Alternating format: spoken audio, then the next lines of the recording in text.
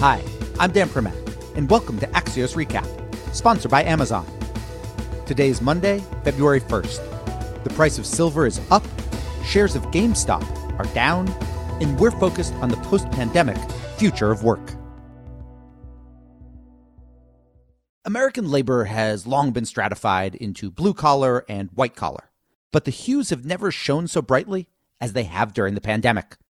Many blue-collar workers have been deemed essential, like FedEx warehouse workers or grocery store clerks, and thus they've continued to go to a physical building each day, despite the added safety concerns and, for those with kids, little in-school learning or available childcare.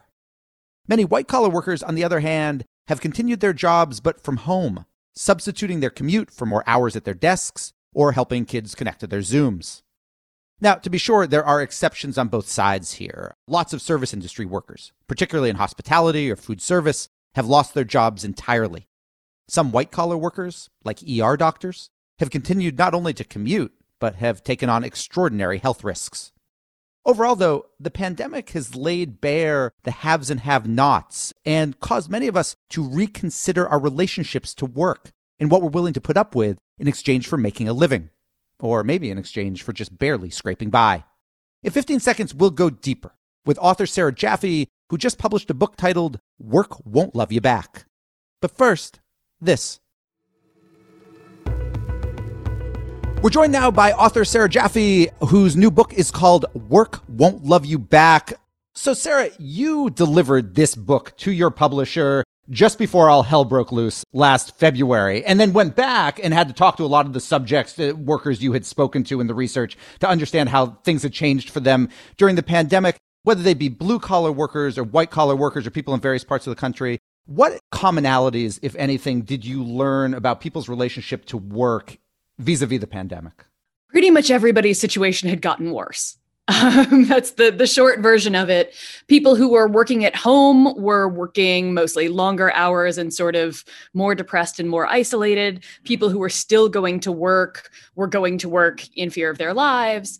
The domestic worker that I interviewed, Adela Seeley, was a day-to-day nanny, so she would go to her clients in the morning and go home to her own family at night, now had moved in with her clients, so her own kids were sort of fending for themselves.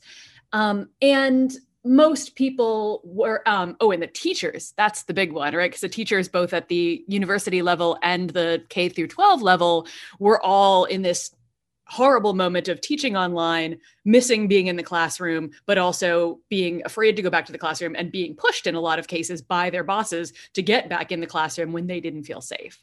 When you think about this, and this has obviously now been going on for 10 months at this point, you and I are both having this conversation from our homes. How much of what happened, the kind of corporate response or work response, whether it be corporate or not, do you think is kind of endemic and reflective of kind of broader systemic issues in our relationship to work? And how much of it is just everybody flying by the seat of their pants because nobody prepared for something like this? It's definitely a little bit of both, right? The employers, we just got numbers for last year's layoffs and how that affected union density in this country. And one of the things that happened is that a ton of people lost their jobs, right? But union density actually went up because the people who lost their jobs were more likely to be in a non-union workplace. So things like that, where workers had a little bit more power, they were more likely to have some protections. You talk a lot in the book about, quote, dream jobs or this idea of, loving what you do and then you don't ever work a day in your life. How much of that is a fairly recent construct of kind of white folks who go to liberal arts schools as opposed to everybody else?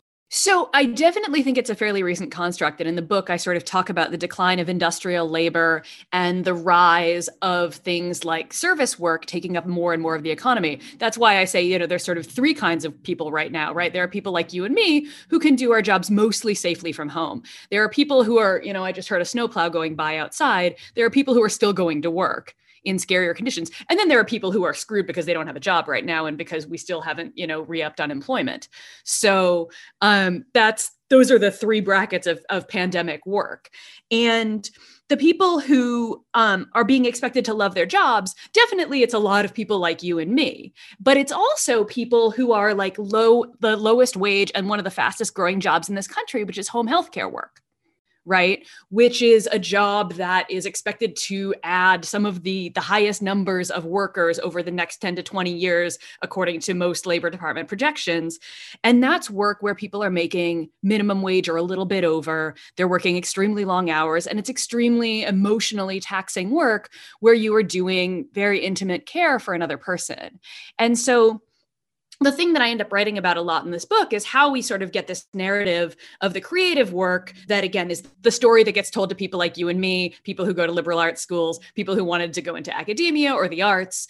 But then there's also this narrative of caring workers and service workers and sort of low wage retail and food service workers, the people who are right now, they are either the essential workers who are still going to work. But the typical person who's got a warehouse job or restaurant job, et cetera, while they might not hate their job, might like the people they work with or whatever, do you feel that they're under the illusion that they're supposed to, quote, love their job and feel that this is part of a family, as opposed to, no, I'm going here, I'm doing something, in exchange I get a check, and in exchange for the check I can hopefully pay my rent. That's the transaction. And I'm under no illusions there's anything beyond that.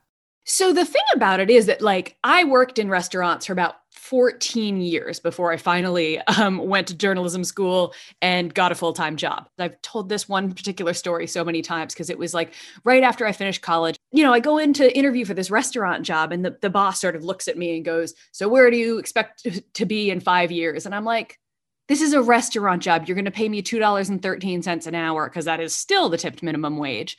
And I'm just like, dude, for that, you get me showing up, right? Like, that is the thing that I expected, is this is a job where I show up and I do the work. And at the same time, though, you know, I'm making that $2.13 an hour tipped minimum wage. So in addition to my boss expecting me to smile and be cheery and whatever as I show up, I have to do that performance to every single customer in order to get a tip, because that was mostly the only thing that I got paid. So if I didn't put on a big smile, meanwhile, sometimes, you know, men are grabbing at you and the customers are saying horrific things to you all the time. And like, you have to put up with that and smile and at least pretend to be having a good time. And that is a big difference between that and like even working in an Amazon warehouse. Although even Amazon warehouse, I drove by a billboard the other day with a big sign saying, "Have a job delivering fulfillment." Really? It's a warehouse job. What, if anything, do you think is going to come out of the pandemic that changes our relationship to work? Or do you think this pandemic is just a moment in time? Everyone's going to view it as an anomaly. And hopefully, once we get to, you know, a herd immunity or mass vaccination state, we just look back at it as a weird moment in time.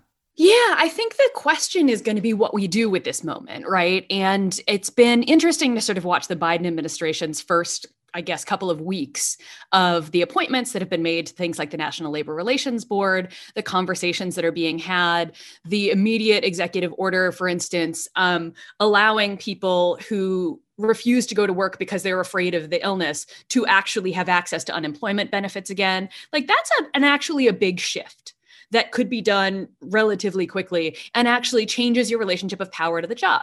Because normally, if you want to get unemployment, you have to be laid off, right? You can't just quit and collect unemployment. But if you are saying, I don't feel safe because I work at, you know, the restaurant down the street here, and they are expecting me to do all this stuff in close proximity with other people, and I don't feel like they're taking precautions, I am not going to go to work. If you can get access to unemployment, that again, that changes the power relationship on the job. And so looking at little things like that and then saying, okay, how does that get moved up on the bigger scale?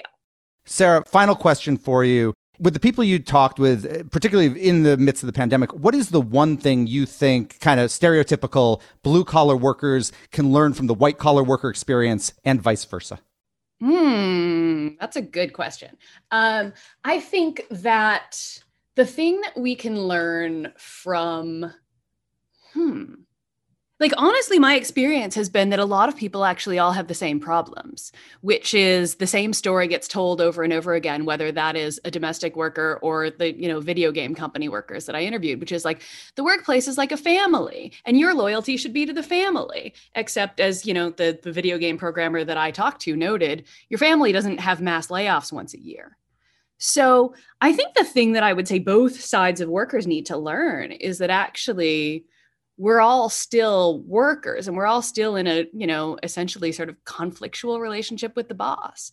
And that means that we have to actually think about it, not like a family, but like somebody is trying to get something out of you that you may have a different idea of what you owe them. Sarah Jaffe, the name of the book is Work Won't Love You Back. Thanks for joining us. Thank you. One quick editorial note. Amazon is one of our sponsors, but of course does not impact editorial content. Welcome back. What we're watching today is President Biden, who's scheduled to meet with 10 Senate Republicans over the latest effort at economic stimulus. Biden, of course, wants a $1.9 trillion plan, while the GOP today proposed a $618 billion counteroffer. Obviously, there are lots of differences between the two proposals, but here are a couple big ones. First, the GOP plan would send $1,000 direct payments to taxpayers, with those checks beginning to phase out for those making at least $40,000 per year. Both of those figures, the $1,000 and the $40,000, are smaller than Biden's. 2, the GOP plan would not include state or local aid outside of K-12 schools. The Biden plan includes $350 billion for state and local governments.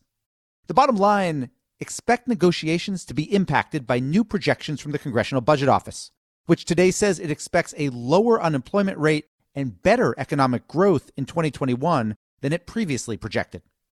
Today, we are also continuing to watch fallout from the Reddit trading saga, including upcoming congressional hearings in both the House and Senate. As of this taping, GameStop shares are on the downswing of their roller coaster, off more than $70 per share.